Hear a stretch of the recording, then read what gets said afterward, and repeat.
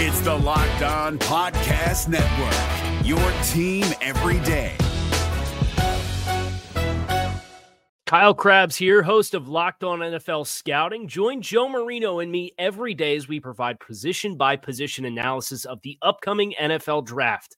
Check out the Locked On NFL Scouting podcast with the Draft Dudes on YouTube or wherever you listen to your favorite podcasts.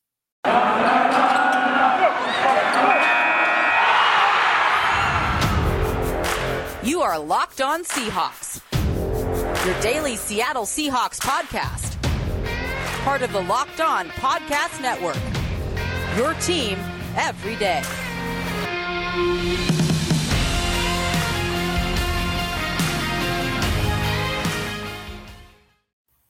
Greetings, 12s. This is Corbin Smith, your host for Locked On Seahawks. Joining me for our Blue Friday episode, my co-host Nick Lee.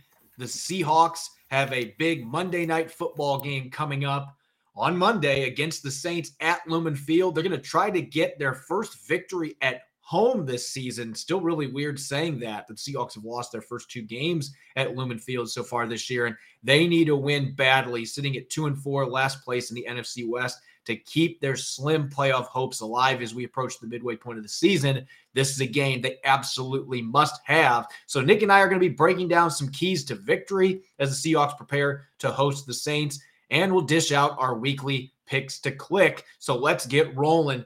This episode of Locked On Seahawks is brought to you by McDonald's, proudly serving communities since 1965. McDonald's has always been more than just a place to get tasty, affordable food. It's an unofficial community center. A big thank you to our friends at McDonald's for always being there. I'm loving it. Now for your lead story here on Locked On Seahawks.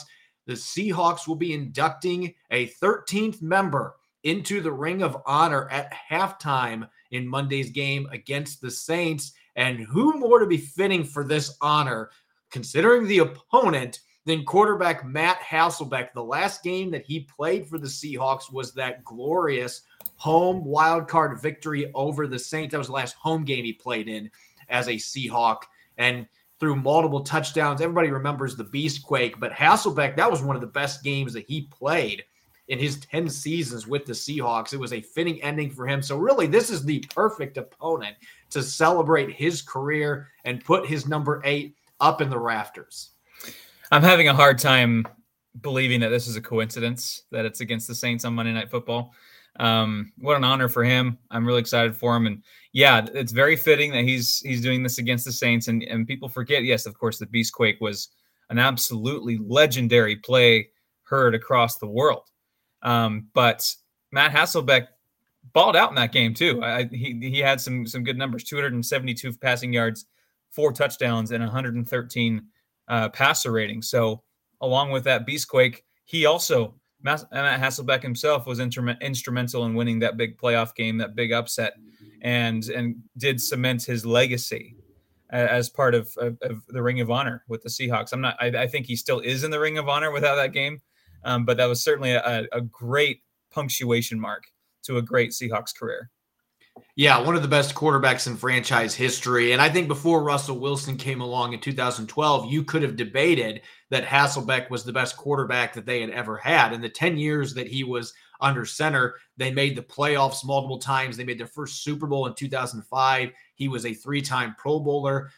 Didn't put up the gaudiest of numbers. Obviously, Russell Wilson has since passed him for the franchise mark. He and Dave Craig both being the number 2 and 3 quarterbacks in passing touchdowns, but Hasselbeck was actually number 1 in passing yardage, and Wilson recently passed him in that mark as well. But a fantastic career, and it didn't always look like it was going to be that way. We actually had a chance to talk to Hasselbeck, the Seattle media today, preparing for this Ring of Honor ceremony, and it was a bumpy ride the first couple years after Mike Holmgren, who had helped draft Matt Hasselbeck out of Boston College when he was with the Packers in 1998. It was a 6th-round pick.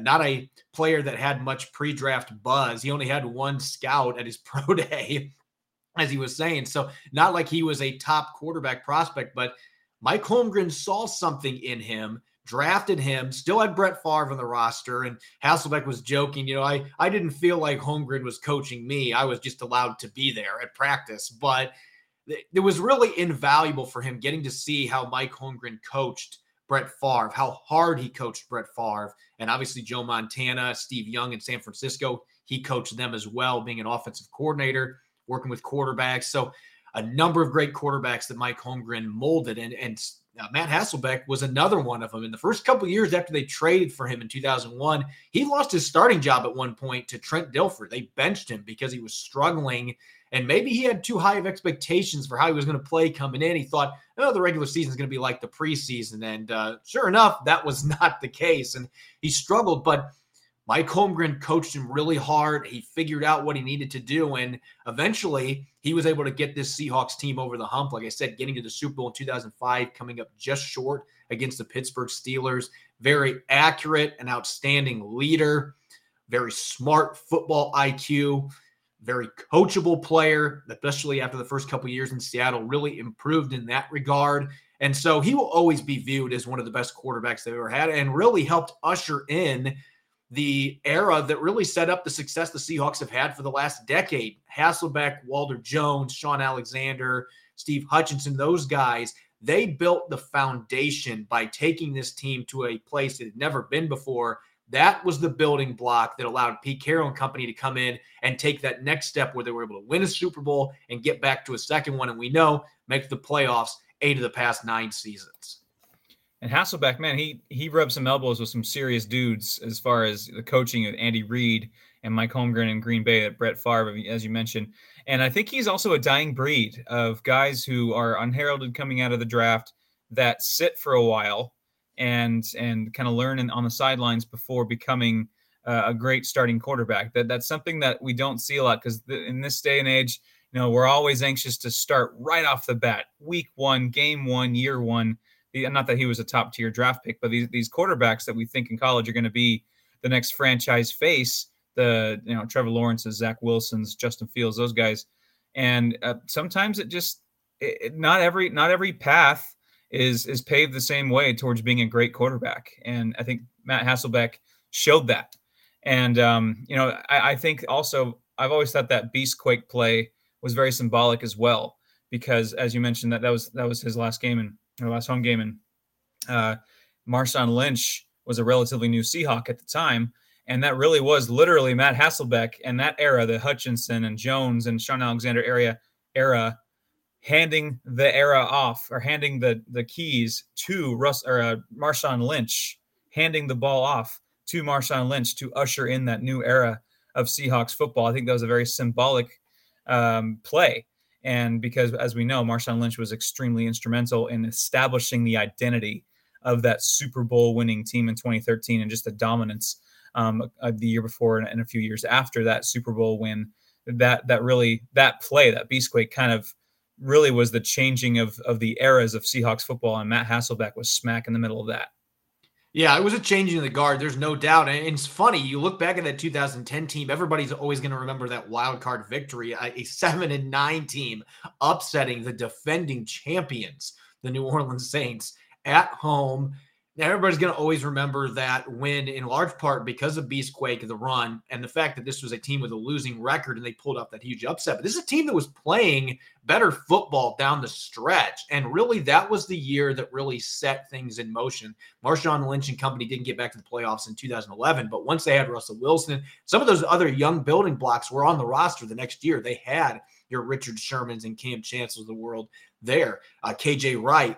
They were starting to really build the foundation for that team. And I think that squad getting a win in the playoffs really was a big deal for the trajectory of where the Seahawks were going. Even if they had one year that was kind of a hiccup from a record standpoint, it really was the season that set everything in motion. And Hasselbeck was talking about today, he didn't know that he was going to like playing for a rah-rah coach like Pete Carroll, seeing quarterbacks and everybody else going through bag drills before practice and the charisma. He didn't really know at first if he was going to like that. He ended up loving it. So he really enjoyed that last season that he played in Seattle. And he said if he was ever a coach, he would take a lot of the things Pete Carroll does and he would implement them into how he does things. And so it really opened his mind to a lot of different things that he hadn't seen early in his career with Mike Holmgren as his head coach. And so really it was just interesting looking at that perspective, but one of the best careers for a quarterback in Seattle absolutely deserving of having his number up in the Raptors. I know it's going to be really exciting for him and his family, for Seahawks fans having a chance to enjoy that at halftime with him, being in the stands. Thank goodness that we're back in the stands. So it's going to be a lot of fun on Monday night. And I agree with you. I think that they picked the Saints game for a reason. I don't think that this was an accident. I'm pretty sure that they looked at the schedule Monday night, Saints coming to town, perfect game to put Matt Hasselbeck in the Ring of Honor. So it's going to go down on Monday night, going to be really exciting. When we come back in the second quarter, we're going to actually talk about what's going on the field during that game, sandwiched around Matt Hasselbeck's induction. We're going to be looking at keys to victory for the Seahawks against the Saints. When we return, you're listening to the Locked On Seahawks podcast, part of the Locked On Podcast Network, your team every day. We're back and better than ever. A new web interface for the start of the basketball season and more props, odds, and lines than ever before. BetOnline remains your number one spot for all the basketball and football action this season. Head to our new updated desktop or mobile website to sign up today and receive your 50% welcome bonus on your first deposit. Use the promo code LOCKEDON to receive your bonus. Whether it's basketball, football, baseball, NHL, boxing, or UFC, don't wait to take advantage of all the amazing offers available for the 2021 season. BetOnline is the fastest and easiest way to bet on all of your favorite sports. BetOnline, where the game starts. Is your team eliminated from the playoffs and in need of reinforcements? Maybe it's time for a rebuild, or maybe they're just a player or two away from taking home the Lombardi Trophy. Either way, join Keith Sanchez and Damian Parson for Mock Draft Monday on the Locked On NFL Draft Podcast. They'll tell you which college football stars your team will be taking in the 2024 NFL Draft. Check out Mock Draft Monday on the Locked On NFL Draft Podcast, part of the Locked On Podcast Network, your team every day. Welcome back to the Locked On Seahawks podcast, Blue Friday edition. This is your host, Corbin Smith, joined by Nick Lee. The 2-4 Seahawks badly need a win. They're heading back home. They get 2 straight home games for the first time this year, and they'll be taking on a very good 3-2 Saints squad. They've been winning games a bit differently than earlier Saints teams, not putting up quite as many points, the passing game not being a big part of that. And this is a team with a very stout defense from front to back. So a little different opponent, but they've got a different blueprint, and they're still winning games consistently. This is going to be a tough game for the Seahawks. Nick, let's talk keys to victory. Seattle almost pulled off the road victory in Pittsburgh. They almost beat the Rams the week before. That has really been the tale of the season, almost getting there and not being able to finish, not playing 4 quarters. Let's talk keys to victory on offense for the Seahawks. How can they beat this Saints squad that comes in off a bye? They won their last game. Seems like they're getting healthier coming out of the bye. What can Seattle do on offense to end up getting the victory? Well, they're going to find out really quick if they're going to be able to make any sort of noise in the NFC playoff picture with the run game, because they're going to go up against the number 2 running defense in the Saints, and the Seahawks need to run the ball, because I don't know if you've heard, Geno Smith is the one playing quarterback and not Russell Wilson. And so I think the obvious thing coming out of that Pittsburgh game was that the Seahawks can and should focus on the run. I think that Pete Carroll was going to establish the run in that third quarter or die trying. And luckily, I mean, even though they did lose the game, they found themselves a bit in a loss. And with Alex Collins, who's been an absolute revelation, Rashad Penny perhaps can produce a bit of juice behind Collins. And I think that this is a game that's right off the bat, you're going to be put to the test is, can the Seahawks rely on that run game enough to win a home game against a team that has a pretty darn good run defense? Because there is no ifs, ands, or buts. The Seahawks need to run the football to win this game. The Seahawks will not be able to win this game relying on Geno Smith airing it out with the secondary that they have. So the Seahawks absolutely need to be prepared to establish the run right up front. You know, the offensive linemen are going to be excited to be on the attack instead of dropping back in pass pro. And, you know, the guys like Alex Collins and Rashad Penny, especially Rashad Penny, I imagine, will be very eager to get out there and put some stats on the 2021 box score for him and get this game going. I think that, you know, I have my own opinions of Rashad Penny and how that's gone, but the ability is still there. And I think behind Alex Collins, that adds another element to this run game that they didn't even have last week against the Steelers, who also aren't a terrible run defense team. So they just need to establish the run and maybe, die trying if need be. Yeah, I think running the football is going to be imperative. And here's the thing. I'm not expecting the Seahawks to come out and run the way they did that opening drive against the Steelers. That's going to be extremely difficult to do against this Saints defense. They're just so disciplined with their gaps. They don't miss a lot of tackles. It's weird saying that because the Saints like 7 or 8 years ago were like where the Seahawks defense has been at the last 2 years. They couldn't stop anyone. But this has become a really good defense the last couple of years. And really, that's the backbone of this Saints team. They are a defensive football team, first and foremost, and their run defense is outstanding. That being said, Seattle has to have balance. They've got to have something to complement Geno Smith, and I think that they can get it done. I expect Alex Collins is going to play in this game, even though he didn't practice on Thursday. I expect he's going to be ready to start. They're going to have Rashad Penny back. He could have returned a few weeks ago, but they gave him a little extra time to ensure he's 100% healthy, work on his conditioning. He should be ready to go and be able to tote the rock 10 plus times as long as he can avoid another injury. That's been the big issue for him, but he's going to add another element if he's healthy. The explosion, the speed, that third gear, you put him with Collins. I thought DJ Dallas and Travis Homer looked pretty good in limited opportunities against the Steelers as well. They've got a quartet of running backs there that all have little different skill sets. They can run the football. It's just going to come down to, can the offensive line play the way it did in the second half against Pittsburgh? Pittsburgh had a good run defense going into that game, so it's not like they were running on a slouch defense. They were able to move the ball against a team that has a lot of talent and normally stops the run well. So that is a good omen coming to this game. Now, when you're talking about the passing game, everybody's going to want the deep ball because you've got DK Metcalf, you've got Tyler Lockett. Geno Smith has enough of an arm to do it, but you mentioned the Saints secondary. They right now rank second in the NFL in interceptions, and they have done it in 5 games, not 6.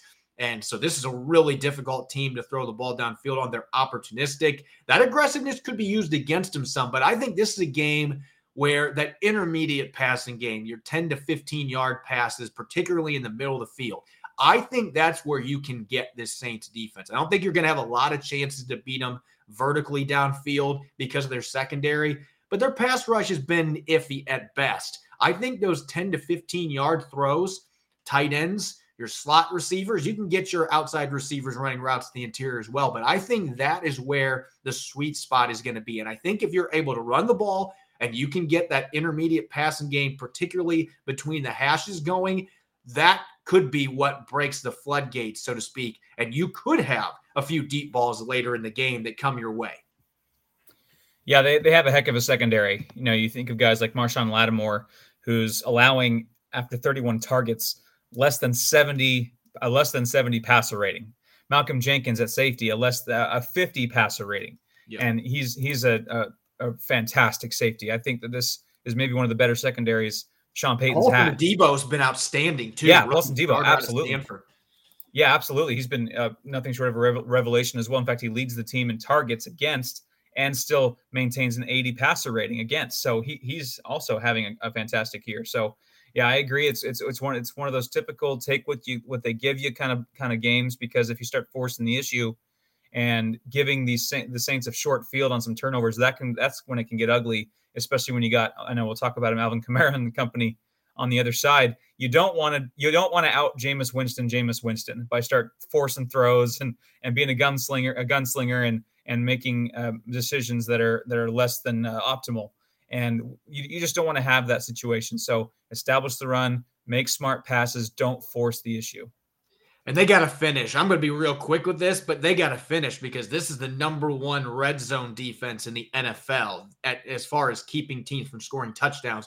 When Seattle gets inside the 20, they need to find ways to put 6 points on the board, not 3, not 0. They have to finish drives. If they can do that, if they can find ways to finish off drives, especially sustained ones with possession, I like Seattle's chances of being able to win this football game. Now, let's talk defense here real quick. I think you and I would both agree, especially after the way that this matchup played out 2 years ago in 2019, that number 41 in the backfield, Alvin Kamara, he is the #1, #2, and #3 priority to stop on Seattle's defense. And really, the key is simple.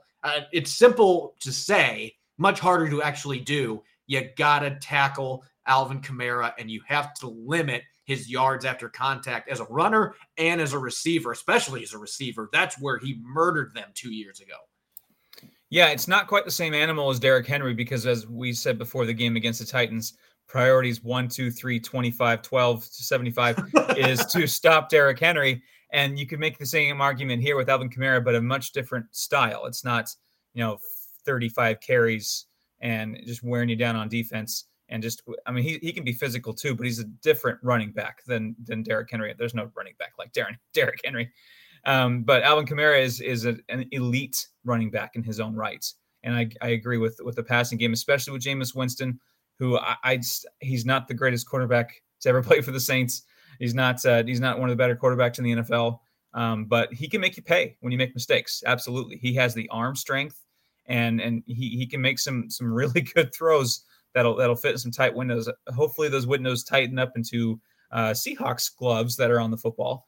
But with Alvin Kamara there, he's going to rely heavily on Alvin Kamara, and I think that's going to be problematic for the Seahawks because if it's one of those things where if you can stop Alvin Kamara and slow him down at least and make the Saints remotely one-dimensional with Jameis Winston, there you have him. That's how you beat New Orleans in 2021. Yeah, the Saints are ranked 31st in the NFL in passing yardage right now. They haven't been throwing the ball over the yard. They are one of the least explosive passing offenses in terms of 20-plus yard completions. I believe that they have the fourth fewest. I'd have to double-check on that, but they're in the bottom 5. They have not been generating many explosive plays in the passing game. Winston's been efficient, 12 touchdowns, 3 picks, but if you go back and you watch the Washington game before their bye, he still threw a Jameis Winston caliber interception where he just basically he made the defender his receiver. It's basically what happened. It was one of those where he looked like, what was he looking at type pick. So he can still uncork errant throws and make questionable decisions. And that's why the second key for me, Seattle is not known for their ability to disguise their defensive coverages. But if there's a game where you're going to be disguising your looks, this is the one. I think you can get Jameis Winston confused. You can get him off his game. And if you do that, that is when he forces those throws into coverage that he misreads and ends up getting picked. So I think disguise is going to be pivotal in this matchup. When start out with too high and then drop Jamal Adams into Robert, or start too high and then at the last moment shift him up, shift your front 7. There's all kinds of different stuff you can do.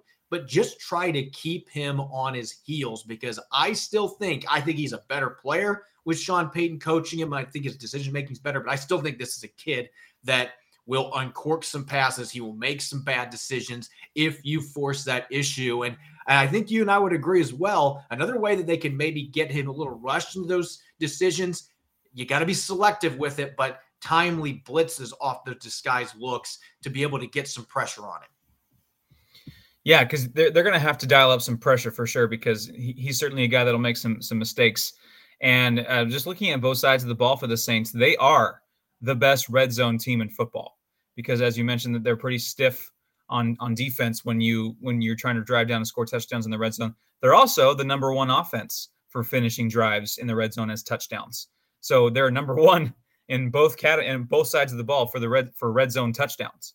So they know how to finish drives. So the same thing goes for the Seahawks defense. This bend, don't break thing, they've been breaking a lot lately. I think this is another one where you got to be Laffy Taffy. You got to bend, but never break. Just don't let them get in the end zone because you can beat the Saints in a field goal fest. But if you let Kamara get out in space and you let Jameis Winston sneak it through a few throws behind you and finish in the red zone, that's when it's going to get ugly because they finish well in the red zone. The Seahawks haven't necessarily done that as consistently.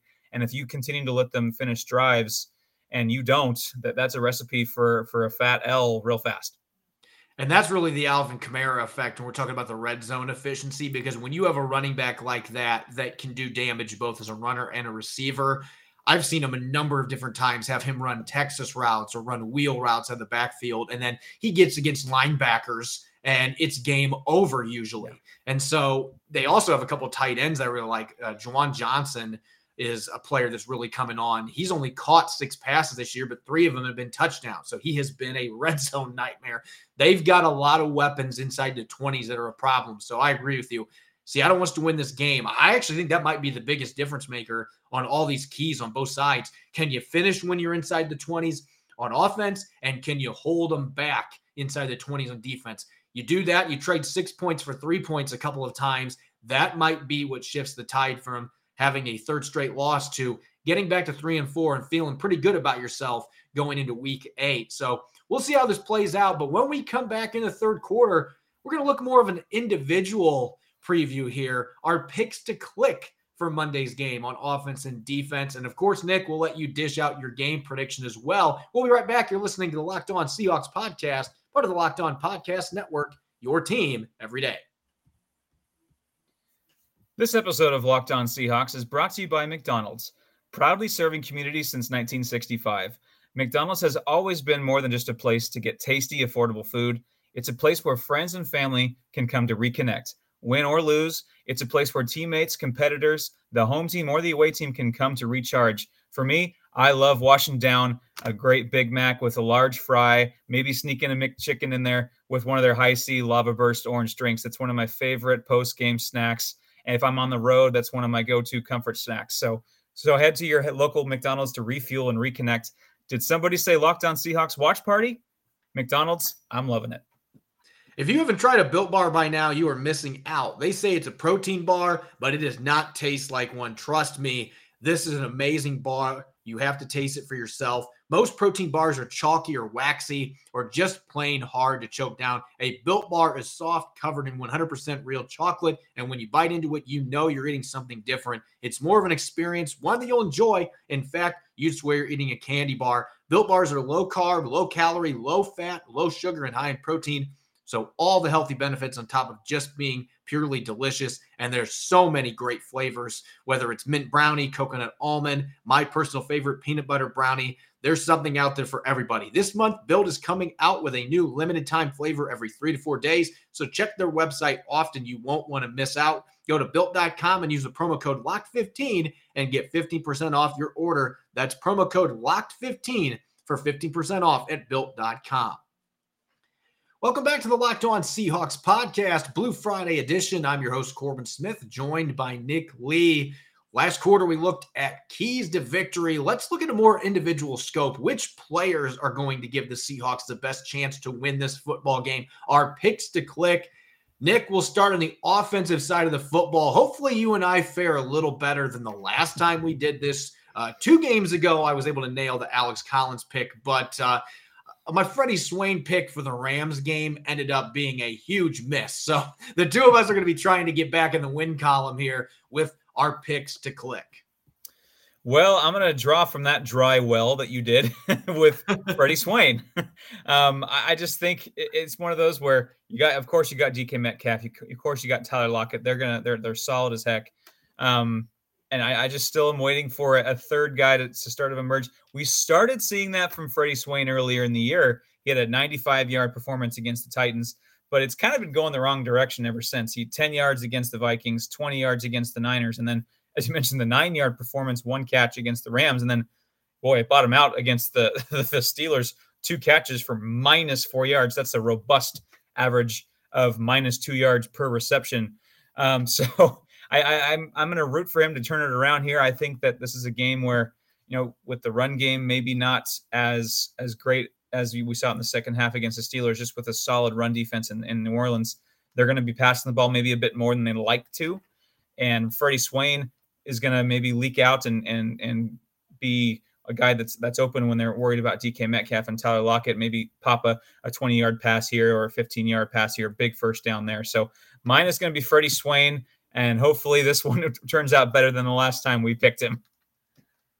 Yeah, I'm going to go down a well that hasn't fared well for me in the past either. I don't know how many times I've picked tight ends for pick to click, and then tight ends do nothing for this offense. And we've seen flashes, but I got to go with Gerald Everett because maybe one of the more disappointing things about this early portion of the season has been the fact that we've seen the tight ends look good at times, but then you'll have 2 or 3 quarters where they aren't involved in the offense at all, at least from the passing game standpoint.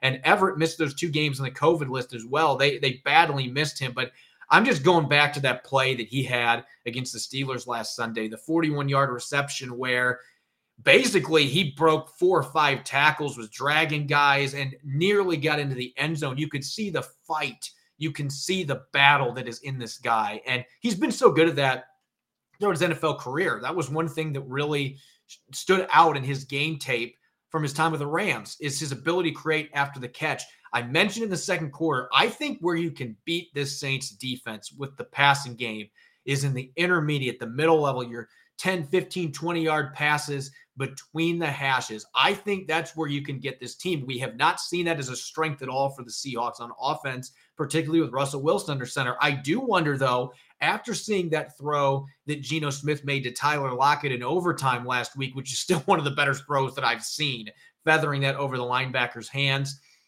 that throw makes me wonder, can Geno Smith attack that part of the field maybe a little bit more than what we've seen from Russell Wilson? And that means Gerald Everett and Will Dissly can do damage. I just look at this defense as being one that you mentioned the third target has to step up. To me, that's Gerald Everett. And maybe it's wishful thinking, just thinking, maybe the tight end will actually have a big game in the Seahawks offense. I can't remember the last time that happened, but Gerald Everett is due for a game where he explodes if Shane Waldron can get him involved and Geno Smith can get the football to him. So I guess that's my challenge to Shane Waldron. Get your tight ends involved in the passing game early. And I think that the rest of your offense can feed off of that. So I think a big game coming for Gerald Everett. I'm going to go 6 receptions for 82 yards and a pair of touchdowns. I like it. That's some tasty numbers there. And on defense, I'm going to go with a guy who hasn't played much this year, but started to and against the Steelers, and really, really impressed. And that's Trey Brown, the cornerback. I was pretty excited watching film of him at Oklahoma when they drafted him. I thought that he's a guy that can have that it factor, that just that edge, the playmaker kind of ability. Not the biggest or strongest corner you've ever seen, but a guy that can make plays. And I think that the Seahawks are trying to go that direction aside from going, for those 6'2", 6'3" corners that have these giant arms. Trey Brown on Pro Football Focus, 72.3 grade and 40 snaps against the Steelers, per Joe Fan there on Twitter. And really that's kind of what we saw is he was solid in coverage, and just in a few targets, he allowed just a 47.9 passer rating. I think that's the start of hopefully a solid career for the Seahawks. And I think this is another game, especially with how little the Saints challenge teams downfield and in the pass game. I think this is a game where he could maybe take advantage of that, maybe get a pick from Jameis Winston. He is capable, or Jameis Winston is still prone to making some of those bonehead passing decisions. He's got a rocket arm, but he sometimes uses it. That's to his detriment. And I think maybe Trey Brown makes him pay with his first NFL interception. I'm going to go up front to the defensive line. You have a very encouraging pick for yours, somebody that really shined in his debut and looked good. I'm going to go with a veteran that has been the other end of the spectrum that has disappointed this year. That has been Carlos Dunlap. No sacks through the first 6 games. Now, he does have 14 pressures, so I'm not going to say he's been a complete non-factor. Trey Brown, the third down tackle that he made against the Steelers in overtime, I don't think that happens without the interior pressure that was generated by Carlos Dunlap that flushed Roethlisberger from the pocket to begin with. But he's been a ghost too much of this year. He's had 3 games where he has recorded no official statistics because pressures are not considered official. Those are, to an extent, those are subjective. But he's had 3 games where he hasn't had any tackles, hasn't had any quarterback hits, hasn't had tackle for loss, passes broke up in the line. 3 games where he's done nothing. Carlos Dunlap needs to step up. They need him to play like he did the second half last year. This would be the perfect game to do so. And he might have to deal with Ryan Ramczyk. Teron Armstead could be back as well. 2 really solid tackles for the Saints. But it shouldn't matter. You're supposed to be Seattle's best edge rusher. Play like it. Show that you can still bring it off the edge. He just hasn't done enough. But I think that changes in this game. I think that Dunlap has probably heard some of the noise coming out, and he's going to come in and have a big game. I think he gets to Jameis Winston for his first sack, and I think he gets 4 quarterback hits, one of them leading to an interception for none other than Trey Brown. I like it. I like the cohesiveness of our 2 picks here. I appreciate it. And I know, Corbin, you did your pick on your show yesterday. as far as predictions go. So I'll give mine here. I know the crowd's going to be juiced. You have Matt, like we discussed, Matt Hasselbeck, Ring of Honor, the 12 flag raising, one of the better, pre-game environments in all of football. And that'll get any crowd rowdy, and the Seahawks are no exception. But let's be honest, the home mojo, even when we thought, in prime time, it's just not there anymore. And at least on the field, we know the fans bring it. This is no indictment on the fans at all, but the fans absolutely bring it. 12s are always as passionate as heck, even with a losing record right now. But I'm not going to say this is because of the fans, but just on the field, the home team mojo, especially in primetime, just has not been there recently. Even, of course, during 2020, during no fans, but even still with fans in the stands, unfortunately, it just has not been the case. And when you're facing a team that's number 2 in the NFL in run defense, and that's the one thing that you might be able to do well on offense, that's not a great recipe for success either. And they have the ability to make the Seahawks one-dimensional, and that one dimension being Geno Smith and company. I think it's going to be another cardiac arrest of a game because the Seahawks don't really know how to play any other game besides that, and especially on primetime at home. I'm going to go 27-21 Saints in a thrilling game, and maybe the Saints get a late touchdown to pull ahead, but I think it's going to be competitive. I think the Seahawks, they absolutely have the talent to compete. I just think that there's just too much working against them right now. And I don't think they're going to lose because of Geno Smith. I think the defense still has a lot of things to fix, and the Saints offense has some serious weapons that could make them pay. So I'm going to go 27-21 Saints in a really close, good game on Monday Night Football. Thanks for making Locked On Seahawks your first listen every day. Now make sure to listen to the Peacock and Williamson NFL show for your second listen. Brian Peacock and former NFL scout Matt Williamson give you the expert NFL analysis in less than 30 minutes. It's free and available on all platforms. You can follow me on Twitter, Corbin Smith NFL. You can follow Nick at Nick Lee 51. Check out Locked On Seahawks on Apple Podcasts, Spotify, Google Podcasts, and the all-new Odyssey app. That's AUDACY. Coming up on Monday, since the Seahawks actually play on Monday night, Rob Rang and I are going to be answering your questions. It's going to be an extensive Q&A show leading up to Monday Night Football. You won't want to miss it. We'll give everybody a chance to get their questions in several hours before the show as well. Enjoy your weekend. Enjoy watching all the games on Sunday without the stress of worrying what the Seahawks are going to do. So enjoy your weekend. Thanks for listening. Go Hawks. If you're looking for the most comprehensive NFL draft coverage this offseason, look no further than the Locked On NFL Scouting Podcast. Join the draft dudes, Kyle Krabs and Joe Marino, as they go position by position through the NFL free agent class and into the star-studded crop of college stars who will be selected in the 2024 NFL Draft. If you want to know who your favorite NFL team should be adding to its roster, you need to check out Locked On NFL Scouting, available on YouTube and wherever you get your podcasts. Part of the Locked On Podcast Network, your team every day. Is your team eliminated from the playoffs and in need of reinforcements? Maybe it's time for a rebuild, or maybe they're just a player or two away from taking home the Lombardi Trophy. Either way, join Keith Sanchez and Damian Parson for Mock Draft Monday on the Locked On NFL Draft Podcast. They'll tell you which college football stars your team will be taking in the 2024 NFL Draft. Check out Mock Draft Monday on the Locked On NFL Draft Podcast, part of the Locked On Podcast Network, your team every day.